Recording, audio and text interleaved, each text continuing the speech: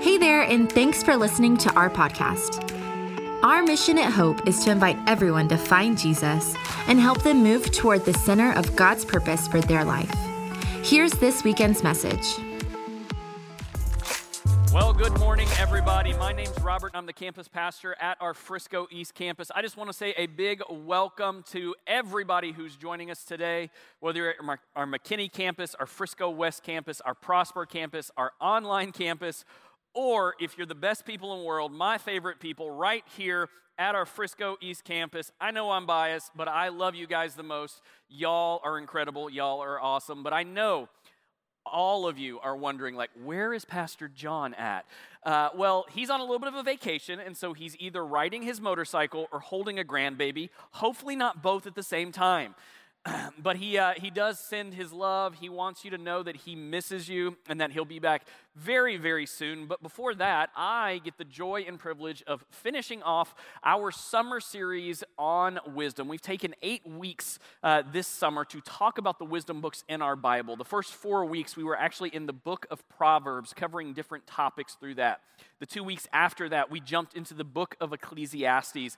Last week, Aaron Frizzell, our campus pastor at our Frisco West campus, he introduced us to the book of Job, the character of Job, and taught us about the wisdom of perspective. Let me just say, if you missed any of these messages, do yourself a favor, go to our YouTube channel and check them out. But this week, I get to finish off the book of Job and our entire series on wisdom by talking about the wisdom in suffering, the wisdom in suffering. Now, we've got a lot to cover in the book of Job. It's a very long book. It's 42 chapters long. Last week, Aaron took 2 chapters, and he wanted to make sure I had plenty to speak on this week, so I've got to cover 40 chapters. But it is an incredible book filled with wisdom, and I want to make sure that we all see the exact same thing through the story of Job. And so I think it starts with us starting in the exact same spot. And I know some of you are very familiar with the story of Job. You've gone to church your whole life, but some of you may have never really heard the story or never understood it. So I just kind of give you a background. Job is about a man who lived thousands and thousands and thousands of years ago. The Bible starts by telling us that he is a very blessed man. He's got a lot of finances. He has a large farm, a lot of animals. That was very important in that day. He also has a very large family with 10 sons and daughters. But most of all, the Bible points out to us that Job followed God with his whole heart and was always faithful to God. Then the book zooms out, gives us this incredible picture of a discussion going on in heaven.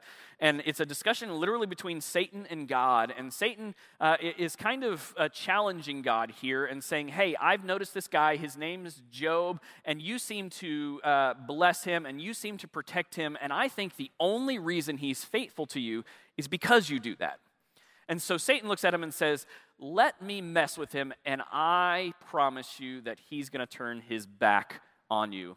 And God actually gives Satan permission to mess with Job's stuff, his possessions, his things.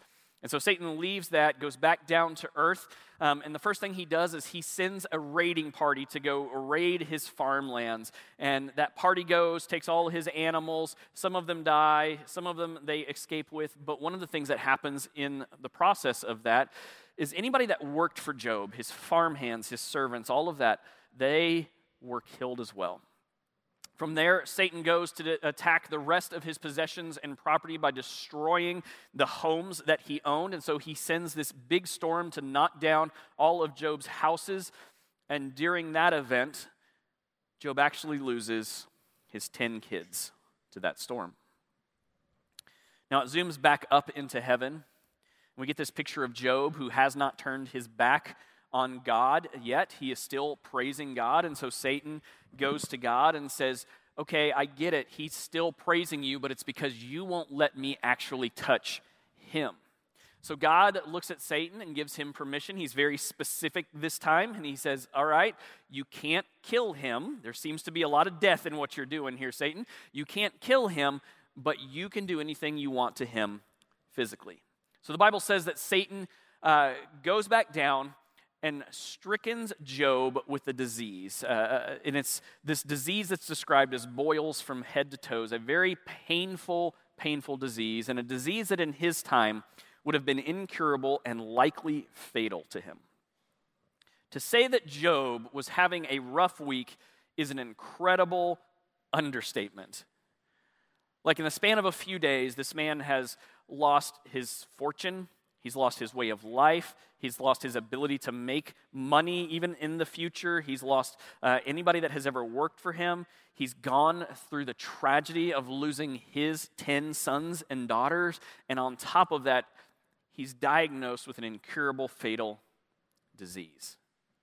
Now, we in the Christian church haven't always done a great job of talking about the wisdom that this book is going to present now in the story of Job.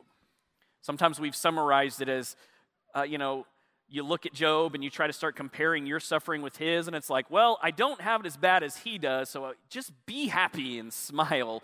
But that's not actually what Job and the story of Job is trying to do here. You see, actually, Job is going through all of these things, and I think they're included in his story so that you and I will look at Job and in some way be able to relate to him. Maybe we haven't gone through all of the things that Job has, but I'm willing to bet if you are in this room, if you're joining us online, if you're at one of our campus and you're living and breathing and older than 8 years old, you have gone through some sort of pain, suffering, tragedy in your life. You've lost a job, and you've lost a way of life, you've lost a family member, you've lost a spouse, you've struggled with health issues through the years. But there's something in your life in the past that you've had to suffer through.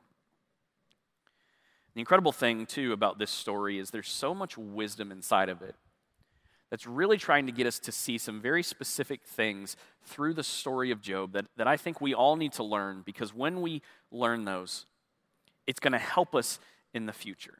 Because also, let's be honest here, we're probably going to suffer again in the future. There's probably going to be things that arise that we don't like, that causes pain, that causes issues in our lives. And so today I want to walk us through the wisdom we actually see in Job. And we're going to go through 3 things very, very quickly that we see. The first thing that we see, the first thing we learn from Job is that we need to choose the voices that you listen to. This is actually a huge part of Job's story. I told you earlier that the book of Job is 42 chapters. 36 to 38 of those are Job's discussion with 5 people in his life. It's literally this dialogue back and forth between him and people in his life. And it's incredible to see what it actually does. Now, if you're like me, like whenever I have gone through something in my life, like I want to talk to somebody about it. I want to find somebody that can encourage me, that can help push me, that can help give me wisdom, that can kind of point the way to health and wholeness and healing. Somebody that's maybe going to help me lean into God and to who He is in that situation, and not pull me away from them. Like I get it. We want to lean into that, and so Job does that very thing. But the first person he turns to is his wife in this situation. And this is what she says. Job chapter number 2, verse 9. His wife said to him, "Are you still trying to maintain your integrity? Curse God and die." Okay, I'm just going to say this. Like, I know this is like a Captain Obvious moment, but this is bad advice. Now, pastors in the past and we in the church in the past have sometimes vilified Job's wife in this kind of situation.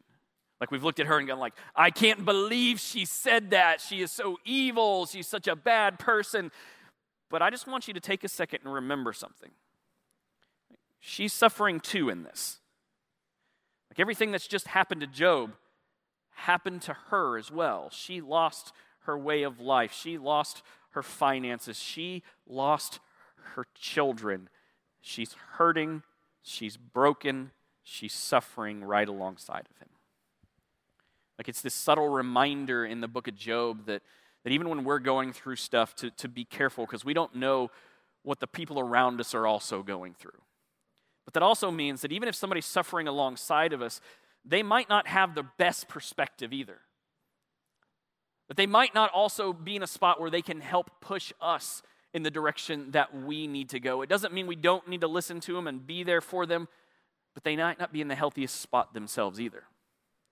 Fortunately, we see Job has other people around him that hopefully are going to help him in this. We actually see him and his 3 friends try to come to Job's rescue and to help speak life into Job. But this is what happened. It says, when 3 of Job's friends heard of the tragedy he had suffered, they got together and traveled from their homes to comfort and console him. Their names were Eliphaz the Temanite, Bildad the Shuhite, Zophar the Naamathite. And when they saw Job from a distance, they scarcely recognized him. Wailing loudly, they tore their robes and threw dust into the air over their heads to show their grief. And then they sat on the ground with him for 7 days and nights. No one said a word to Job, for they saw that his suffering was too great for words. Now, on the surface, these guys sound pretty incredible, right? They show up at the worst part of Job's life. They see what he's going through in a moment of solitude. They sit with him in silence for 7 days. At first, they did everything so right. And everything inside of me wishes that they had stopped here with sitting with him in silence. But unfortunately, the next thing they did was open their mouths. We kind of get this picture of Job's 3 friends, and it starts out with Eliphaz. And Eliphaz has this incredible speech that starts like this. It says, "Doesn't your reverence for God give you confidence? Doesn't your life of integrity give you hope?" Like he starts by trying to talk about the goodness of God. And he's got this very long speech to Job about how good God is. And on the surface, it seems so good and so right and so holy. The next character that we're introduced, the next friend that he has is Bildad. And Bildad says this. He says, "Does God twist justice? Does the Almighty twist what is right?" He's literally here appealing to the justice of God, the justness of God, and trying to paint this picture for Job that, hey, if you do right, you are going to get right. And it's, again, this very holy picture of the words that he's trying to use. And then the third person, Zophar, this is what he says. He says, "Can you solve the mysteries of God? Can you discover everything about the Almighty?" And again, he jumps into this long speech about the wisdom of God and the knowledge of God. And on the surface, the things these guys start saying seem right. I mean, they're appealing to the character of God and who he is, and it looks like at first they're trying to encourage Job. But without fail, all 3 of these friends take these ideas that they're presenting and kind of begin to beat Job over the head with them. Like the first guy, and talking about God's goodness, he literally tells Job, well, if God is so good, clearly you've done something to anger him. This is your fault that you're going through all this. When he talked about God's justice, Bildad kind of paints this picture, well, if God is a God of justice and he balances things out, then if you're good and you get good things and you're bad, you get bad things. So clearly, Job, you've sinned in this. This has to be your fault. The third guy goes so far as to say, if God is a God filled with wisdom and knowledge and he knows all things, then clearly he knows something that you or your children did to cause this, which is like the absolute just worst thing a person can say to a man who's grieving the loss of his children. Man, Job gets so fed up with these guys that this is his response in Job chapter number 12. He's like, "You people really know everything, don't you?" Like, how many of us have actually said that to somebody or have wanted to say that to somebody? You think you're a know-it-all, don't you? And when you die, wisdom is going to die with you. You think you're so smart. But this is Job at the height of his anger, the height of his frustration, the height of his sarcasm, literally looking at these guys and saying, man, you're not being helpful. I'm innocent. I didn't cause this. I don't know what's going on. And everything inside of me wishes that Job at this point would have just told these guys to get lost. because these guys actually started having a profound effect on Job. Actually, when these guys start talking to Job, you see Job at first responding to them and to what they say, and the next thing he does is he goes to God. The unfortunate thing is, like, the longer these guys talk, it changes Job. It changes who he is. It changes the questions he has about what's going on, and it changes his entire viewpoint of God. Like, he starts out by first going to God and simply complaining. And I just want to say, I don't think there's anything wrong with complaining to God. Like, a little raw honesty, I think, is absolutely fine, and I even think that's what God wants from us. God, this is terrible. This is awful. I hate going through this. There's nothing wrong with that. But the second time that Job went before God, it wasn't just complaints. It was literally him wishing for his death. He wished he had never been born, and then he even says that God was wrong in making and creating him. And you see this slow evolution of pulling Job away from God. The third time he goes before God, he actually starts blaming God for his suffering and saying it's all God's fault and he must be an unjust God in all of this. And then he starts begging God for an audience to come to explain why. Why are you doing this to me, God? Come, explain to me why. Eventually, we get this picture of Job, and he's this bitter man who's frustrated about everything, and he's filled with this self-righteous anger towards God. In part of his story, he's literally just listing out all of the good, righteous things that he did. It's this picture of Job who started off so great, but because of the voices he was listening to, and they pulled him away from the truth of God. And I just want us to remember that in the midst of suffering, we need to make sure that we are listening to the right voices and not just the ones that sound the holiest. Like, the whole point of this discussion that Job has with these people, with his so-called friends, is they start out sounding good and holy and right, but they end up twisting the truth about the character of God. In fact, there's a fifth person that appears in the story of Job that he has a small discussion with. It's this random guy named Elihu. We know that Elihu is not one of Job's friends. Like, it never refers to him that way. It almost refers to him like he was a passerby, a guy that was just kind of watching everything unfold. And finally, he got to the point where he couldn't handle it anymore, so he kind of spoke into the situation. The Bible makes sure that we know that Elihu was angry. He was angry at Job's friends and what they were saying and how they were treating him, but he was also angry at Job and how he was responding and what he was doing. The Bible even tells us that Elihu even thought that Job was probably guilty. Like many of the same things that Job's friends thought, but what he said was so different. First of all, he yelled at Job's friends because they needed it. But then when he turns his attention to Job, he speaks tough truths into Job's life with the intention of pulling his focus back to a God and away from the self-righteous anger that Job had. And the incredible thing about this is, at the end of what Elihu was saying, the book of Job tells us that God literally shows up in the situation. Like, we need to make sure we're listening to the right voices, not just the ones that sound the holiest. And I'm going to take it one step further. Like, when we're suffering, we need to make sure we're listening to the right voices. But when we see somebody in our lives that's suffering and in pain and we want to be there for them, we need to make sure and be the right voice. Like, can we just, like, today, like, agree to kind of put to bed all the dumb Instagram, holy-sounding phrases that are really not helpful when somebody's going through something?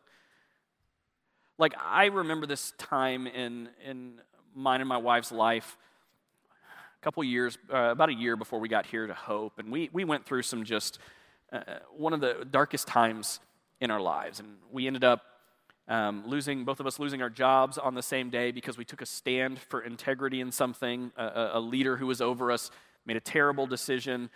We had proof, we had evidence of it, and he wanted us to cover it up, and we refused to do that. And it was this just dark time in our lives, and all of a sudden people came out of the woodworks and they were trying to encourage us, but it just didn't help. Like, when they would come to you and say, "Don't worry, Robert, God's got a plan," it's like, well, that's true, but how does that help me right now? Like, I don't have a job and I have no money, and what? It's true. Or, "Don't worry, God's never going to give you more than you can handle." It's like, cool, I want to punch you in the head right now. Like, that phrase doesn't even mean what you think it means. Like, when it comes up in the Bible, it's about sin and temptation. It has nothing to do with pain and suffering and darkness and all of these things. Like, can we put them to bed because they're not helpful?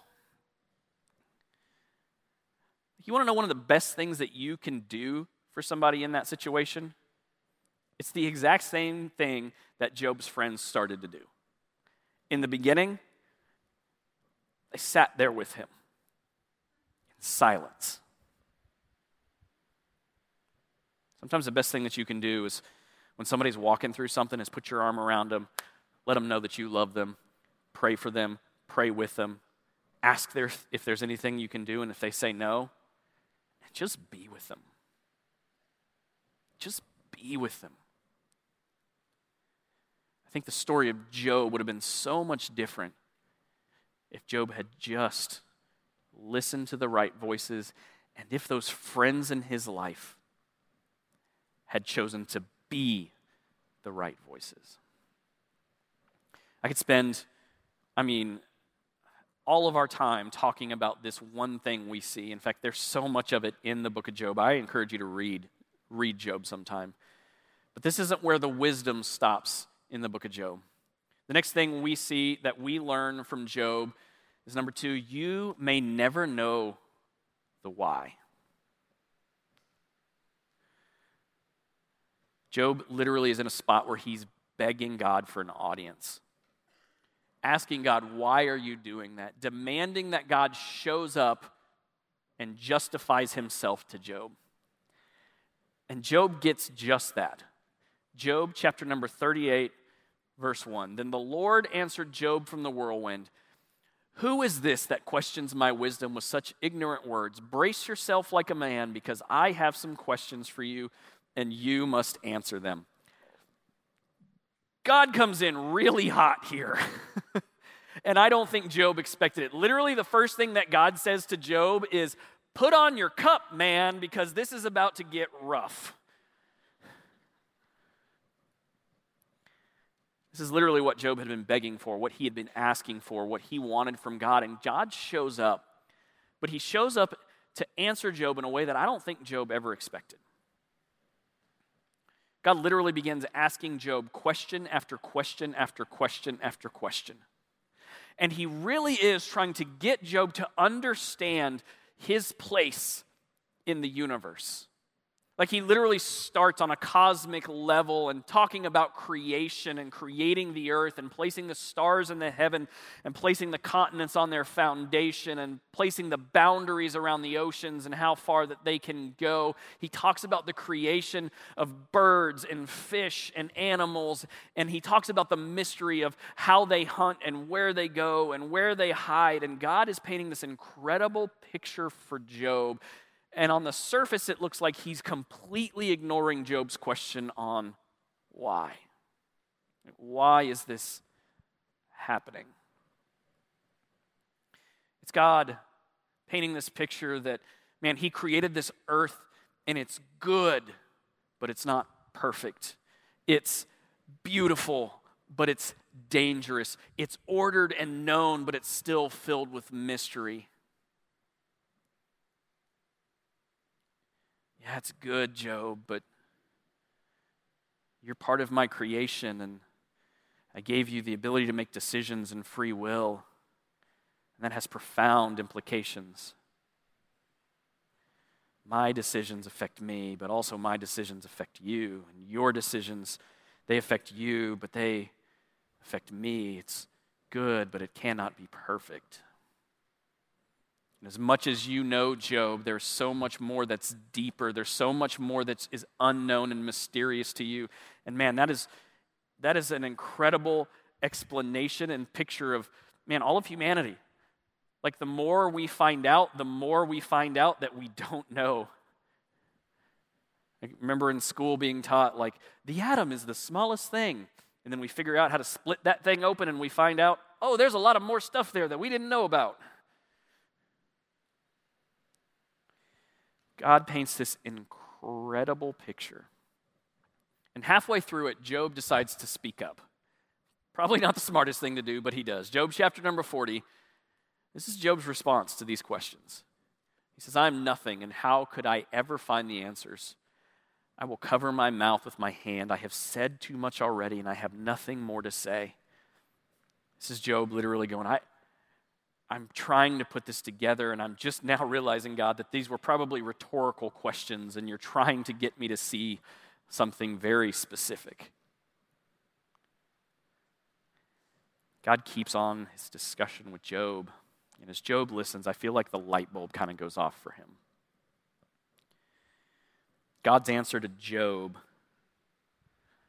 is, why is this happening to you? God's answer, it's complex. It's mysterious. And you may never know, Job. But God wants to make sure that Job knows and we know that Job losing everything in this story wasn't punishment for anything. Like that's typically where we go when we're asking that why question. God, why are you causing this in my life? And the story of Job is one that's showing, hey, it wasn't a punishment because Job did anything. In fact, the real answer to why it all happened is so complex, it's hard to even fathom. While God did give permission for Satan to mess with Job's stuff in the beginning, and Satan did that, you realize he never gave permission for Satan to kill off his all the people that worked for him or his family members or anything like that. In fact, the way the story presents it, it's almost like it's a byproduct of what had happened. One domino fell, so another one fell, and another one fell. We might not ever fully know the why. And as Job realizes his place in the universe, as he realizes what God is trying to say to him, as he's realizing the answer to his why is, you might not ever know, Job really, I think, begins to understand that even if he knew the why behind it, it's not like he could fix it. Just because we know the why doesn't mean we could fix it. In fact, the Bible even goes on here to talk about what happens at the end. And spoiler alert, we're going to jump ahead a few chapters, but spoiler alert, like Job's life turns around at the end of this. The Bible says that he once again becomes a blessed man at the very end, that his fortune is restored to him, that he ends up going on to have more children and lives a long, happy life. But the other half of that, the other piece of wisdom that we're to understand in all of that is Job getting everything back wasn't a reward either.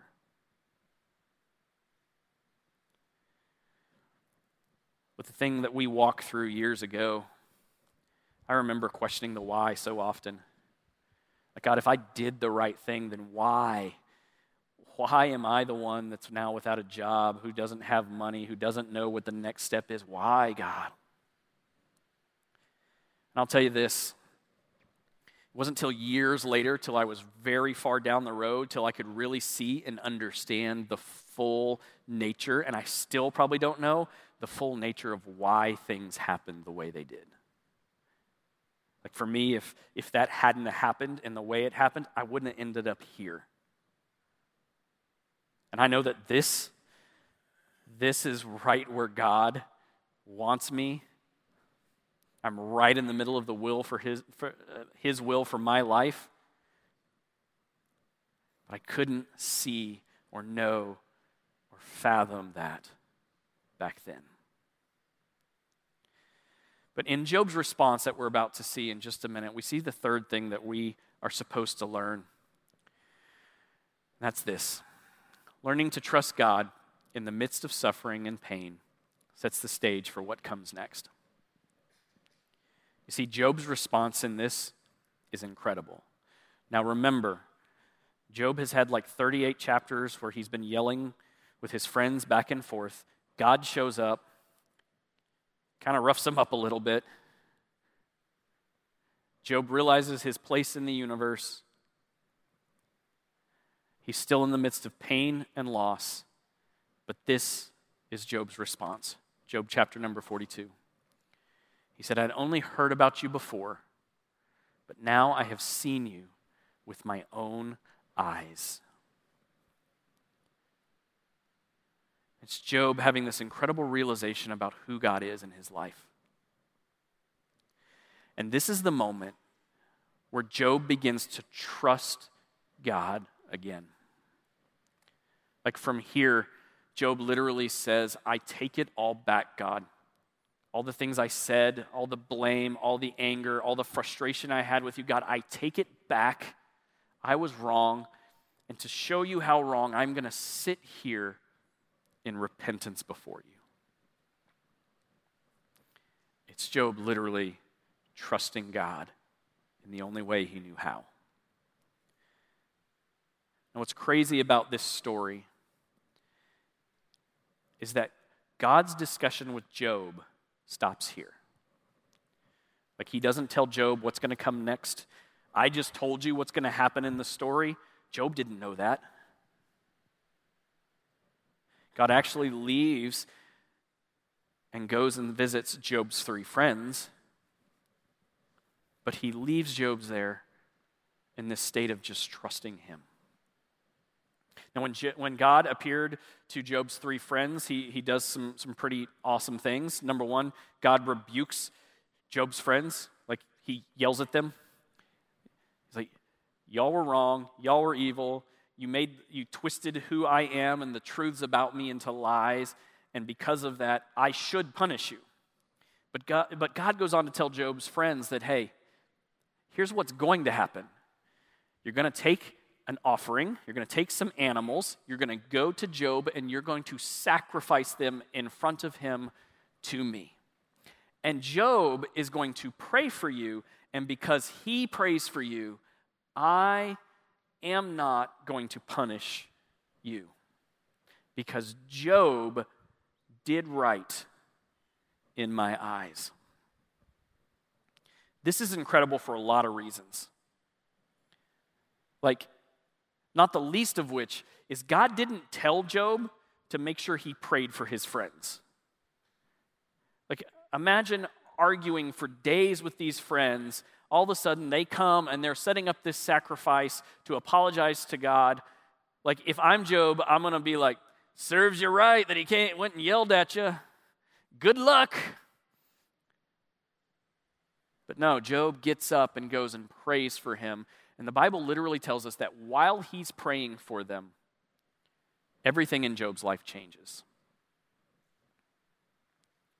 You see, when Job learned to trust God, God honored Job's struggle. Like, I'm not telling you that God snapped his fingers and instantly it didn't happen. Like, I know that's what each and every one of us really want when we go through pain, when we go through struggles, when we go through suffering in our lives. Like, we wish we had that magic pill that we could take and it makes it all go away. That didn't happen for Job. That doesn't happen for us. But when we learn to trust God, he honors that struggle. For Job, it did look like a lot of his life got restored. A lot of his life got put back on track. Also looked like Job was able to make a difference in his friends' lives. But it's not like the suffering that Job went through with the loss of his children instantly went away. Yes, he had 10 more kids. He got to enjoy their life. And he lived a long and happy life because of what he walked through. God also honored Job's honesty. It's incredible to me that through all of this, when God appears to Job and he's talking to him and he's having all these questions for Job to answer, that at the end of it, Job realizes how wrong he is. It says that he's going to sit there in repentance, and that God actually goes to Job's friends and tells them that they're wrong and they need to make a sacrifice. In the day that Job lived, if Job had wronged God, if he had sinned against God with his honesty, God would have demanded a sacrifice from him as well, because that's through that sacrifice is where his forgiveness would have come. God didn't demand that of Job. And God wants us sometimes just to be raw and real and honest before him. He wants us to look him in the eye and say, God, this sucks and I hate it. This is terrible. What can I do? Lord, help me. I'm hurting. I'm alone. I'm broken. And if you read the book of Psalms, it's filled with raw honesty before God. The book of Job, filled with it. God sees that, honors that. And finally, he honored Job's prayer.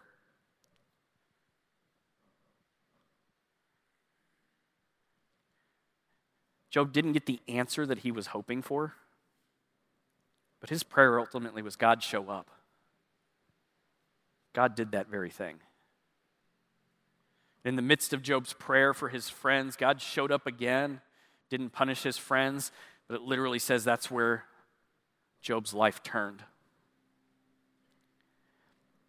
And for you in this place, I firmly believe that when you learn to trust God, when I learn to trust God, when we learn to trust God, that God is going to honor your struggle.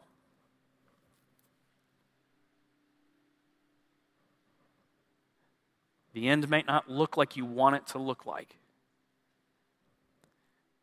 but God honors your struggle.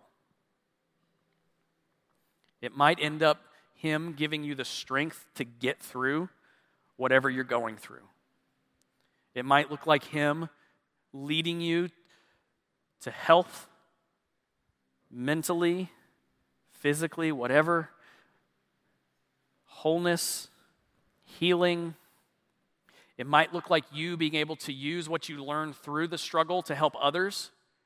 That has been one of my favorite parts about what I have walked through. I hated it when I walked through it. I hated some of the things that were said about me and my wife, the pain that we went through during that time. But on the backside of it, I can't tell you the number of people that I've been able to put my arm around and say, I know what it feels like, and I'm so sorry, and I'm broken with you. Here's how I got through it. Can I help you? Not only that, God honors your honesty. Keep beating that drum over and over and over again. I'm just tired of us as Christians feeling like we've got to be fake before God and put on the happy Christian smiley plastic face and be like, dear Jesus, this is awful, but you are good. Like God so desires our honesty. Why? Because he's pretty smart and already knows what we're thinking anyway, which is also a scary thought sometimes. And finally, God's going to honor your prayers. And even in those days when it feels like he's not there, the Bible tells us over and over and over again that his ear is turned towards us, that he is listening to us, that his heart is there for us, that he will never leave us, that he will never forsake us. And the answer that we get to these prayers might not be what we want, might not be what we expect. We might not even fully understand it. It might feel like it's coming very slow, but God honors your prayers in that, and he is there with you through it all.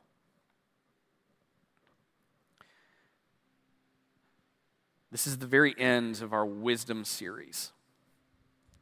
And this gets us to the end of the book of Job. And the basic conclusion of the book of Job is that the best thing that we can do, no matter what we're facing in life, whether good or bad, is learn to trust God. And that is what our wisdom books have been trying to teach us throughout this entire series, is that the best thing that we can do in life is learn to trust God. And so today, we're going to close by doing a little bit of reflecting. We've done this in the past, but I'm going to give you 30 seconds to where I'm going to give you a chance to listen to God. Like another piece of us in our prayers is sometimes we spend a lot of time talking at God and not really listening to what he's saying. I'm going to give you the opportunity to do that today because I believe that God will speak to you. And so today we have one question that we're going to ask of God, and then you and I are going to sit here for 30 seconds and let him speak to us. And the question is simply this. I want you today to ask God to show you where you need to trust him in your life right now. Whether you're going through the best day you've ever had or your worst, where do you need to trust him right now? Would you bow your heads, close your eyes for 30 seconds?